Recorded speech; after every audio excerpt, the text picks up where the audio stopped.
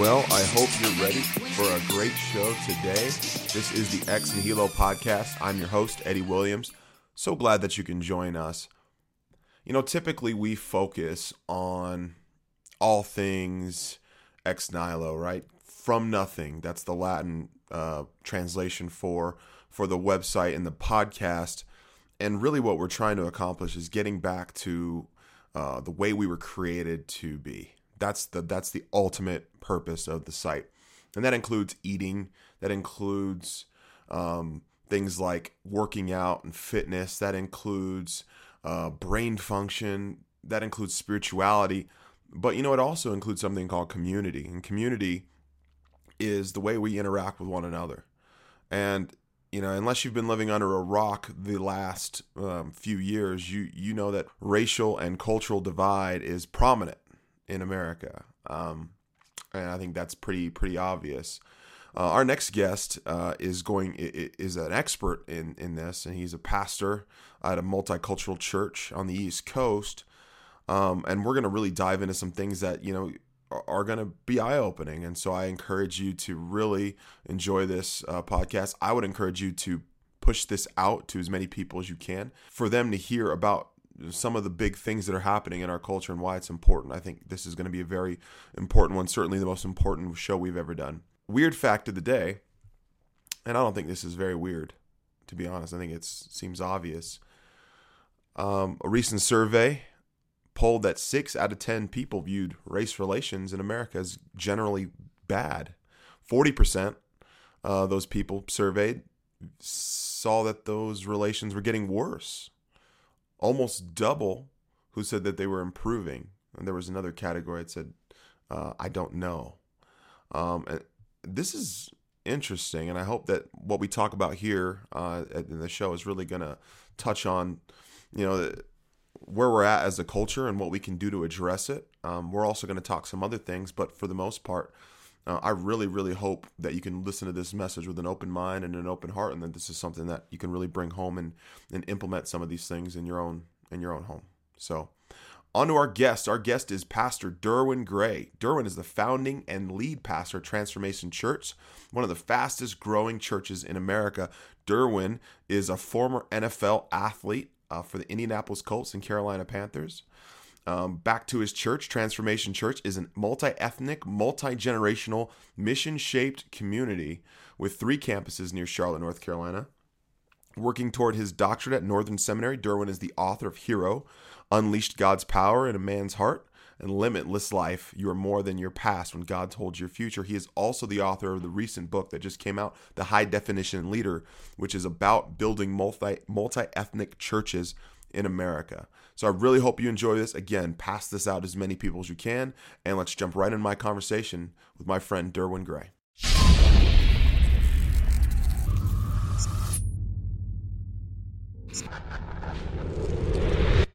Well, welcome back to the Ex Nihilo podcast. I'm your host, Eddie Williams. We've got our guest, Pastor Derwin Gray. Derwin, welcome to the show, man. Hey, thanks for having me. It's always good to be on with some fellow NFL alumni. It's always good. Absolutely. And not only are we a NFL alumni, but we've got some geographic, you know, kind of lineage there. I mean, I live in Salt Lake City. You went to college in Provo here in Utah. I mean, tell me a little, start off with your bio, man. How did you get from Utah to North Carolina? How did that even happen? Yeah, okay. So I'm originally from San Antonio, Texas, and I went to a high school called Converse Judson. And so one of the most winningest football teams in Texas. And so Earl Kaufman got recruited out of Judson my junior year to go to BYU. And then BYU came back my senior year and started recruiting me. And so I'm a kid from kind of an urban context in San Antonio, very multi-ethnic, socioeconomically diverse.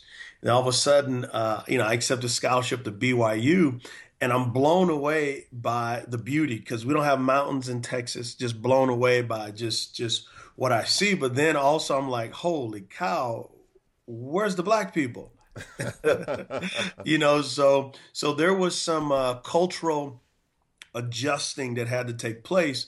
But as I look back now, it was so good because it taught me how to be a bridge builder. Mm, It taught me how to seek to understand what someone else is saying before you seek to be understood. mm. And also, I met my wife there, January 15th, 1990. Met her. We've been married 23 years. She was on the track team. I got to play for Lavelle Edwards. We won 36 games in 4 years. I guess I'm a BYU legend. I went back this fall and they were calling me a legend, and my son thought it was a pretty big deal. He was like, "Dad, I can't believe the way they're treating us." And I was like, "Yeah, it's because you with me, because I used to throw down, son." So, yeah, so I have a great affinity in my heart for Utah, for Provo, for Salt Lake, because so much of my formative years were developed there. Yeah. And so, and it's absolutely gorgeous, and I love, love, love to get back. I still can't bring myself to mention the name of that school that's in Salt Lake that wears the color red, but it's good to see them playing good ball as well, and it makes the rivalry and just the football in Utah better. Yeah, and you'll be probably upset to hear I was at the that school's basketball game last night and sitting pretty close up to the front. But but I swear Yeah. I was neutral, so don't worry about that. Well, and from what I understand, I guess BYU and Utah are not going to play basketball together for a while. I don't know if it's because the BYU guy socked the Utah player in the jaw or what. I mean, come on, he didn't break it. It should be fine. The rivalry games are like that. I thought people were supposed to get a little dirty with those, and it makes the crowd excited. But I don't know what they're thinking. I have no idea. Yeah, maybe it's I don't know. It's interesting. So Well, okay, so you're a pastor on the East Coast. Talk me a little bit through your journey, right? You're at BYU, you're playing good ball, you're working, you're living up to that legend name that you've received. How did you get there? You went to the NFL. What yeah. happened? Well, so from a spiritual perspective, I didn't grow up churched. I didn't know who Jesus was. I had no idea what the Bible was. I was like the ultimate cliche self-help American dream person. Do your best, don't sweat the rest, pull yourself up by your bootstraps. If you work hard, great things will happen. And so, like, I was the American dream success story. No one Hmm. outworked me. Made it to the NFL, top 100 pick in the 1993 NFL draft. I was number 92, actually. Which the older I get, the more impressed I am with that. So, Yeah. make it to the NFL, and it's like I achieved my heaven. But by my third year in the NFL, I'm looking in the mirror, going, okay, I got the beautiful wife, I've got a daughter on the way, I've got a Lexus, I'm able to give money to my family in Texas, but I know there's more. I know there's more. And so it was like at the pinnacle of life, I have this existential crisis of, so this is it? Hmm. So this is what everybody tells me should make me happy. Now, most people think, well, Derwin, you're making money. Surely you could be happy. But here's the deal, though. Money can't fix a broken heart. All of us Hmm. desire to be loved. And what most people mistake as love is actually not love. True love is unconditional. I'm forever for you, regardless of what you do or don't do. Yeah. And there's only one person who can give you that kind of love, and that's Christ. But I didn't know that, so I was looking for love in all the wrong people, places, and possessions. I wanted my wife to love me like God could. I wanted possessions and fame, and so the more I got, the bigger this hole in my soul was. Plus, I knew there were things I needed to be forgiven for. I think every human being, whether if you are religious or not, when you do something bad, you want to make up for it. So I found myself when I was doing something what was deemed as bad, I always tried to make up for it. But even by trying to make up for it, I realized like I'm really not. Hmm. But in 1993, when I was drafted by the Colts, a linebacker by the name of Steve Grant was on the team. And he was a linebacker, and his nickname was the Naked Preacher. And so he would take a shower, draw off, wrap a towel around his waist, and share Christ. So for 5 years, he would share Christ with me to get me to the place to understand that there's only one who can forgive me. There's only one who can satisfy me.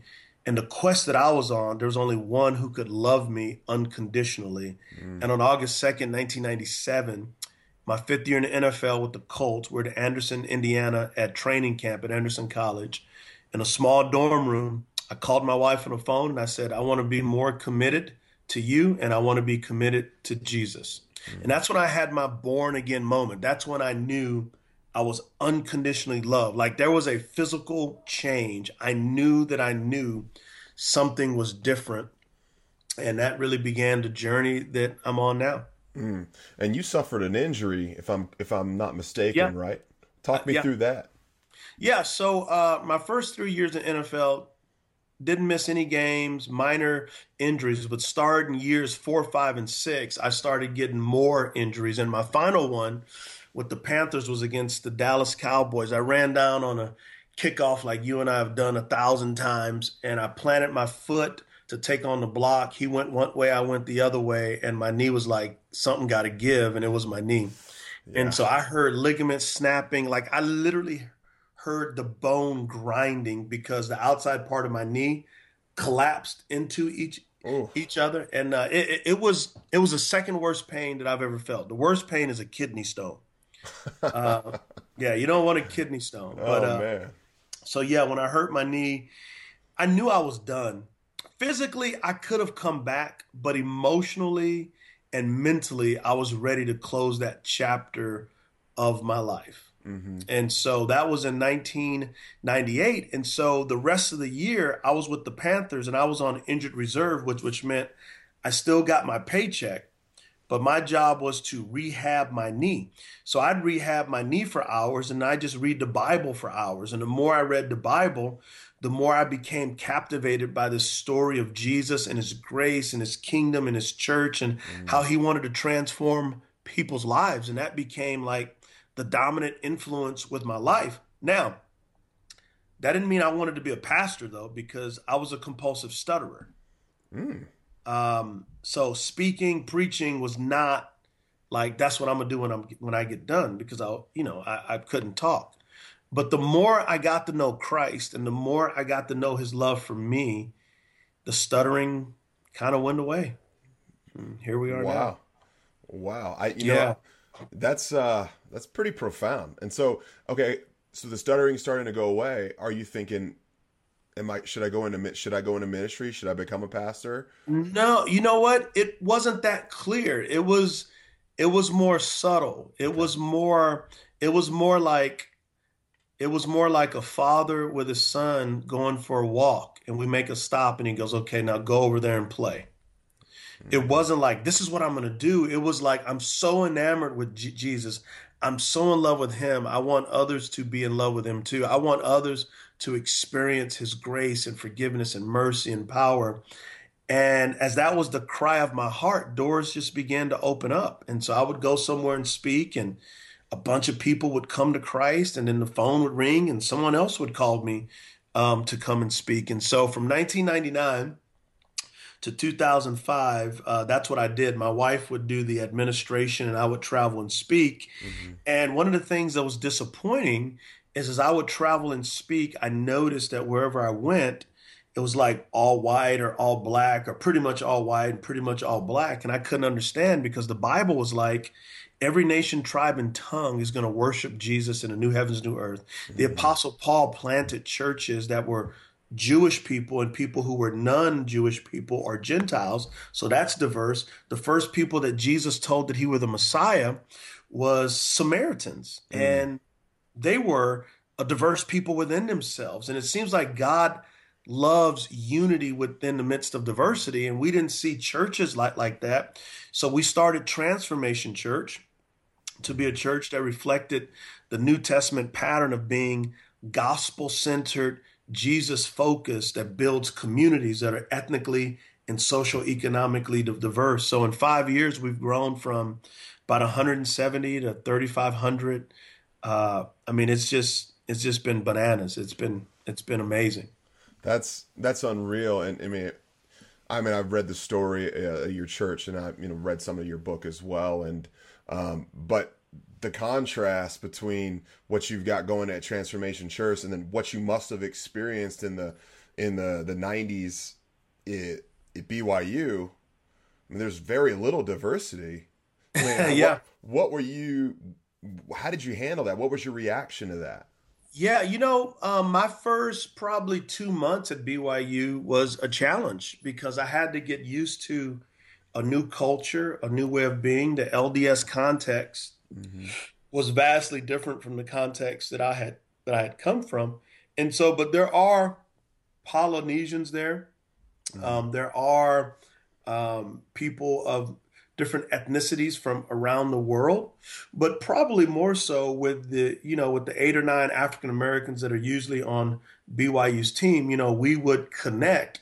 But if anything, BYU taught me how to expand the horizons of my life and Mm. to engage other people. Yeah. And so my time at BYU helps me now pastor a church that's probably 60% or 55% white and 45% black, Asian, and Latino. Mm.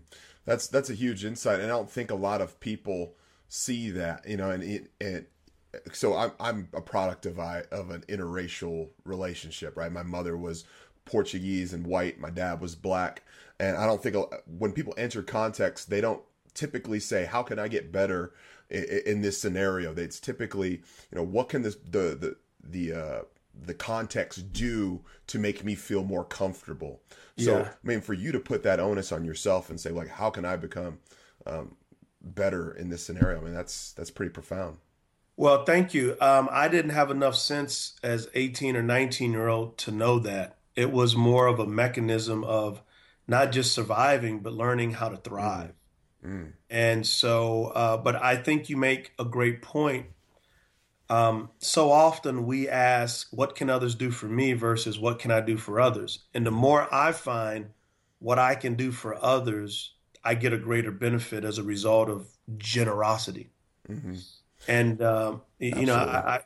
and so as a pastor, I view myself as a missionary. I view our entire church as a congregation of missionaries. And what missionaries do is they first and foremost they listen, they love, they understand. Because I can't reach you if I don't listen to you, if I don't understand you, and if I don't love you. Mm-hmm.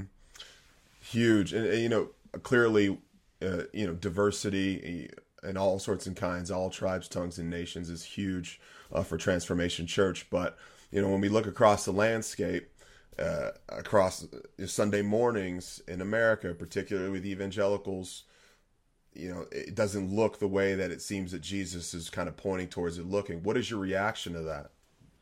Well, my reaction to it is several things. I'll try to logically unfold them. I think the first thing is I try to talk to people about this is not a sociological or American issue. This is a theological issue. Mm, That for the Apostle Paul, he says that in Ephesians 3:10 that the manifold wisdom of God is made known through the church.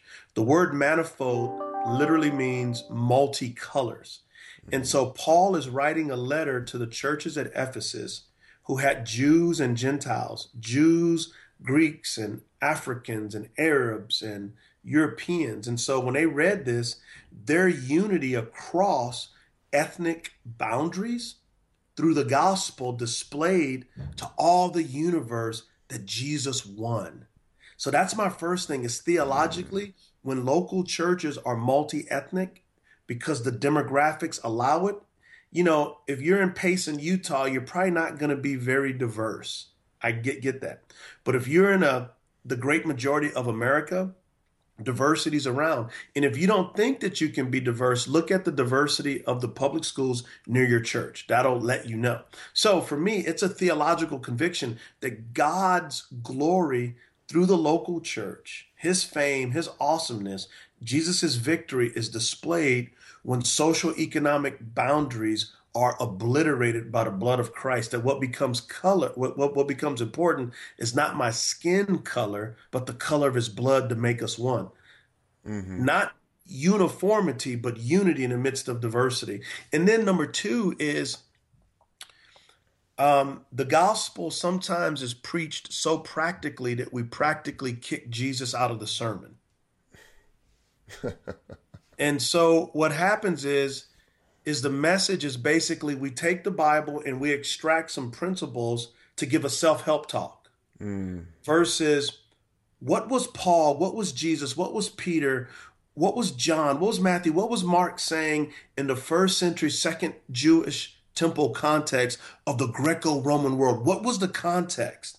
Because if we know what the context was of what was being said, then we can extract it and apply it to our 21st century context. And so the Apostle Paul would have never said, okay, I'm going to make an upper middle class white church for the white people, and I'm going to make an upper middle class black church. Now, let me say this, though.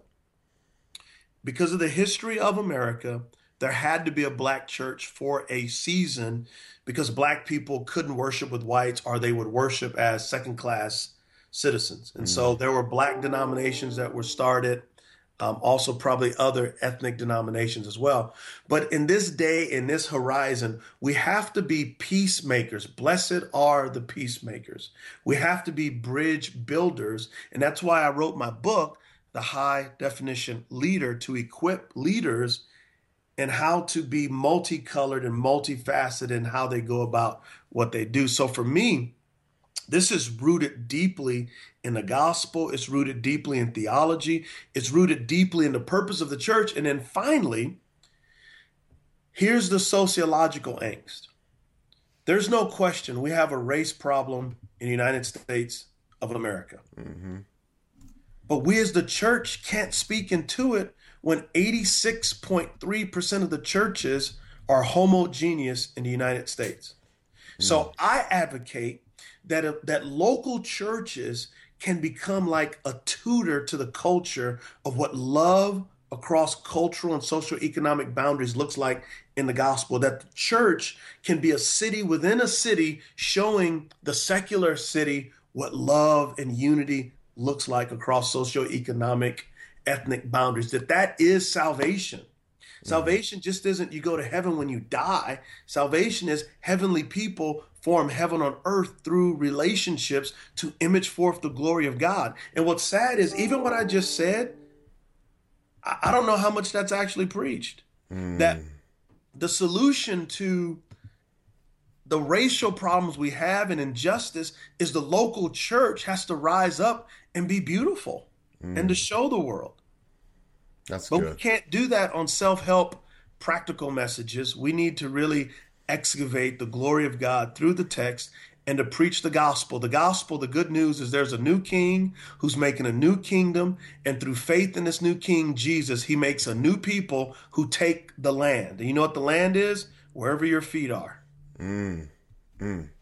That's so good. You know, I was having a conversation with another pastor, and it kind of struck me back because the pastor asked me, what do you foresee being the next thing that could kind of cause like a spiritual revival where hundreds or maybe even thousands of people get saved?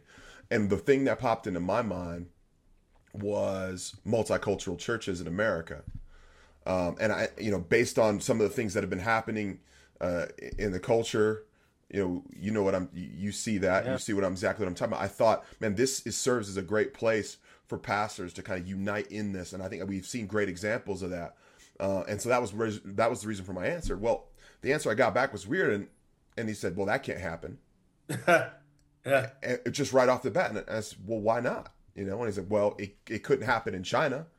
They're too racist. It couldn't happen in Korea. North Koreans and South Koreans don't like each other. Well, see, can I just interject into that? Please. And let's go back to the Bible. It happened in the book of Acts. And the book of Acts, when the Holy Spirit falls upon them and they speak in tongues, they speak in the languages of the ethnic groups that are coming to Jerusalem for Pentecost to take the gospel back to their own places, right? Acts chapter 2 is God's answer for Genesis 11. Genesis 11, the Tower of Babel, people are separated. Genesis 12, God says, Abraham, through you, I'm going to bless the nations. I'm going to give you a big family. Well, through Christ, he's the one who makes this new family, Ephesians 2, 14 and 15, a new humanity in Christ. And the apostles in Acts chapter 2 are praying, and they're praying in languages they don't know to reach people from different ethnicities and backgrounds. So that's the first thing. Mm-hmm. And then number two, China is not monolithic. There's different ethnicities in China. There's different ethnicities in Korea. So to say, well, North Korea and South Koreans, within North Korea and South Korea, there's different ethnicities like the Hmong, who were in the Korean peninsula before the Koreans were there. And so not only can it happen, that's God's mechanism of making it take place. N.T. Wright, probably the world's leading New Testament scholar, said that the Apostle Paul did what Nero, Emperor Nero of Rome, could never do. Unity in diversity, to bring Jews and Gentiles together to be as one. Rome wanted it so bad they couldn't do it, and the church was able to do it through the life, death, resurrection, and ascension of Christ and the sending of the Spirit to form these Jew and Gentile communities. As a matter of fact, it was so radical what the early church did that in Acts chapter 11, the Gentiles and the Jews who were not of a part of the church didn't know what to call them, so they called them Christians. The term Christians comes from the church at Antioch that was ethnically and socio-economically diverse, with free people, with slaves, with Jews, with Gentiles, rich, poor, all of that. And they didn't know what to call them, so they said, you're Christians. And then a century and a half later, Christians were called the third ethnicity because they were not Jewish, they were not Gentile, they were a whole new species on the earth. That the church is a new race. As Peter says, a holy nation. So I hope you hear my passion that if we're not theologically driven, we will be driven by the cultural winds of sociological practication. Like, we need to be rooted in the scripture. So when I'm rooted in the scripture, I don't care what anybody says, no matter what adversity, because it's hard. A multi-ethnic church is hard. Man, people, I've been called a Marxist, I've been called racist, and I'm like, have you looked at our church? We're more diverse in our area. What are you talking about? But this does something to people when you begin to expand their view of the gospel, that it's more than being forgiven. That's incredible. We should just stop there. No, I'm just kidding. That's awesome. Well, okay. What does a normal person in your church or in another church in America, somebody listening to this right now, how do they begin to live out this life? Because it's not just about hearing this. It's not about just reading them in the scripture. What do they do practically on a practical level? What am I going to go do right now? Yeah. So the first thing, what I would do is pray for someone different than you, and pray to learn from them, to hear their story, to walk in their shoes, and build a relationship. As football players, Eddie, in an NFL locker room, you got dudes from Iowa, you got brothers from Compton, you got us dudes from Texas, and then you got them brothers from Florida, then you got white dudes, Latino dudes, Polynesian dudes, all kinds of dudes, but they're unified in alignment on, we're a football team, here's our goals, here's your role, let's go play. Why we can't do that in the church?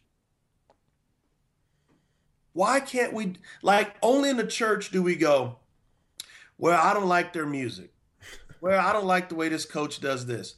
Can you imagine telling your former head coach, coach, I'm on this team, but I don't like it because this is my preference. We've got to put down our preferences and pick up our crosses. Last week at our church in worship, we had a banjo with country music. All right. And a black dude was singing it. All right. I don't like country music. However, Jesus didn't ask me when building Transformation Church in his church, Derwin, do you like country music to reach people who do? He didn't ask me that. He asked me to pick up my cross and drop my preferences and follow him. And so a multi-ethnic church expands your discipleship too, because you're uncomfortable. And let me ask you this. Let me put on an interviewer hat. Sure. You played how many years in the NFL? 5. Okay. And were you uncomfortable in what it took to make it to the NFL? No, it was tough. It was tough, Hmm. and sometimes you had to do things that you didn't think you could do, right? Absolutely. For the common good of the team, Of right? course. So you were stretched. Hmm. That's what happens in a multi-ethnic church when you're around people who are different. What I call being uncomfortable, where you're stretched, you're pulled beyond what you think you have, and then you get to the other side and go, I'm greater as a result. And so Hmm. when we have different ethnicities and social economic classes together, you're greater. So the other day in our small group, it's very multi-ethnically diverse. One of the gals is from Venezuela, and we got people from everywhere. And her perspective of the immigration crisis is much different than someone else's perspective. But as we listen to each other's perspective, we can come at it from a gospel perspective and not have to both be Republican or both be Democrat. We could be either one politically, Yeah. but Jesus influences. And so it was incredibly stretching to hear her say, um, well, if you're from this country, you're allowed to come in at a faster rate. If you're Venezuelan, you can't immigrate as fast or come in as these other groups. And I was Hmm. like, wow, I didn't really know that or understand that. And so I just use that as an example of how we're stretched. And when you're stretched and expanded as an athlete, you grow. When you're stretched and expanded as a disciple of Jesus, you grow as well. That's so good. Here's here. This isn't a counter, but this is something I want you to add to. Okay, so like for instance, my daughter, she's 25% African American, and she's mixed. She's very much mixed race. She's kind of like me, and she's got my wife's white, so she's mixed very much. Well, a lot of her cousins, they're white. They're just Irish, English. Well, she got in a thing where she's only 3.5 years old, and she got called a racial name that to her didn't make any sense. Yeah. And the kid says, "Well, you're black," and she's very fair skinned, but clearly mixed race. And she says, "I'm not black," Yeah. and gets a little upset. And so I've got to address that. And so I'm having a conversation with the other kid's parent, and I'm saying to him, he's saying, "Well, listen, I don't really know how I should address this because this is a mixed race issue. I just don't know if it's the time to talk to my son about this." And what I said to him was, "Listen, you may have that ability to wait to address this with your boy, but for now, I've got to address it with my Yeah. daughter because she is this color and she does live in a predominantly white area." Yeah. And so, talk to me about this, where there's cultures with predominantly white, predominantly black, Yeah. predominantly Latino. They maybe don't have, like, in their direct vicinity, have the ability to stretch. Yeah. Like, what are they supposed to do? Are they supposed to go outside of that community to begin to address some of these things? I think life will bring it about. But I feel your angst in what you're saying because my wife is white. My son, he could look uh, Puerto Rican, Dominican, Polynesian, Latino. Yeah. I'm black. My wife is white, and so from early on, we began. I'm talking like 2 years old. We talked to our kids. Hey, you are a beloved child of God who happens to have a black dad and a white mom. Hmm. And that's where we start. And so my son hadn't experienced it. My daughter experienced it. Like people would say to her, when she went to college, wow, you're pretty for a black girl. And she would say, well, I think that's a compliment. However, my mom is white and my dad's black. The fact that in the United States of America, and here's the issue, the fact that President Obama is called the first black president of the United States of America indicates we still have a severe racial problem. Mm. President Obama, his mama is white and he grew up with white grandparents. How is he African American if half of him is white? The reason why is because in slavery days, if you had 1/8 of black blood in you, and you could look white as white, but if there was 1/8 of black blood in you, you were black. And we need to stop saying he's the first black president of the United States of America. His mama's white. His grandparents is white. His daddy's Nigerian. You are Portuguese and African American, and I think, what'd you say, Irish or something? English and French. My wife, Yeah. she's Irish. Yeah. Yeah, and you know what? And you're made in the image of God, and you're a handsome man, if I do say so myself. Hey, thanks. Well, cool, Derwin. It's been great. I'm absolutely loving our conversation. We're coming to the end of our time, man. But I did want to touch on one last thing. You've been a pastor for a long time. Explain to me what it's like to fight through what it's like being a pastor and persevere to the end. Give me your secret to longevity. How do you do it? Yeah. Okay. So the first thing is I have to identify myself first and foremost as a beloved child of God who happens to be a pastor. If my primary identity is pastor, that's idolatry. Pastor is not who I am. Pastoring is what I do. Who I am is I'm a beloved child of God, which means that all of who I am, my identity, my significance, and my worth and my purpose is found in not doing for Jesus, but living from what Jesus did for me, i.e., I am loved, I am treasured, I am his, I am valuable. So I have to start from there. Secondly, a rich prayer life. Thirdly, a rich scripture life. Fourthly, practice the presence of people. How do I treat people? I can always tell where I'm at spiritually by how I treat other human beings, particularly when I feel like they do me wrong. Having a Sabbath is important. Having fun, dating my wife, being involved in my son's life, my daughter's life. So don't get wrapped up in what it means to be a pastor, but let Jesus wrap you up in his arms. That's good. That's good. Derwin, it's been awesome, man. Before you go, where can people hear a little bit about more in your ministry? Yes, please go to transformationchurch.tc. That's transformationchurch.tc. You can get sermons. You can find all my books there and everything that you'd like to find out. Awesome. Derwin, thank you so much for being on. Appreciate it. Hey, thank you. And I'm going to be in touch as well. Absolutely. Thanks, Derwin. All right, man. Peace out. Take care. Bye.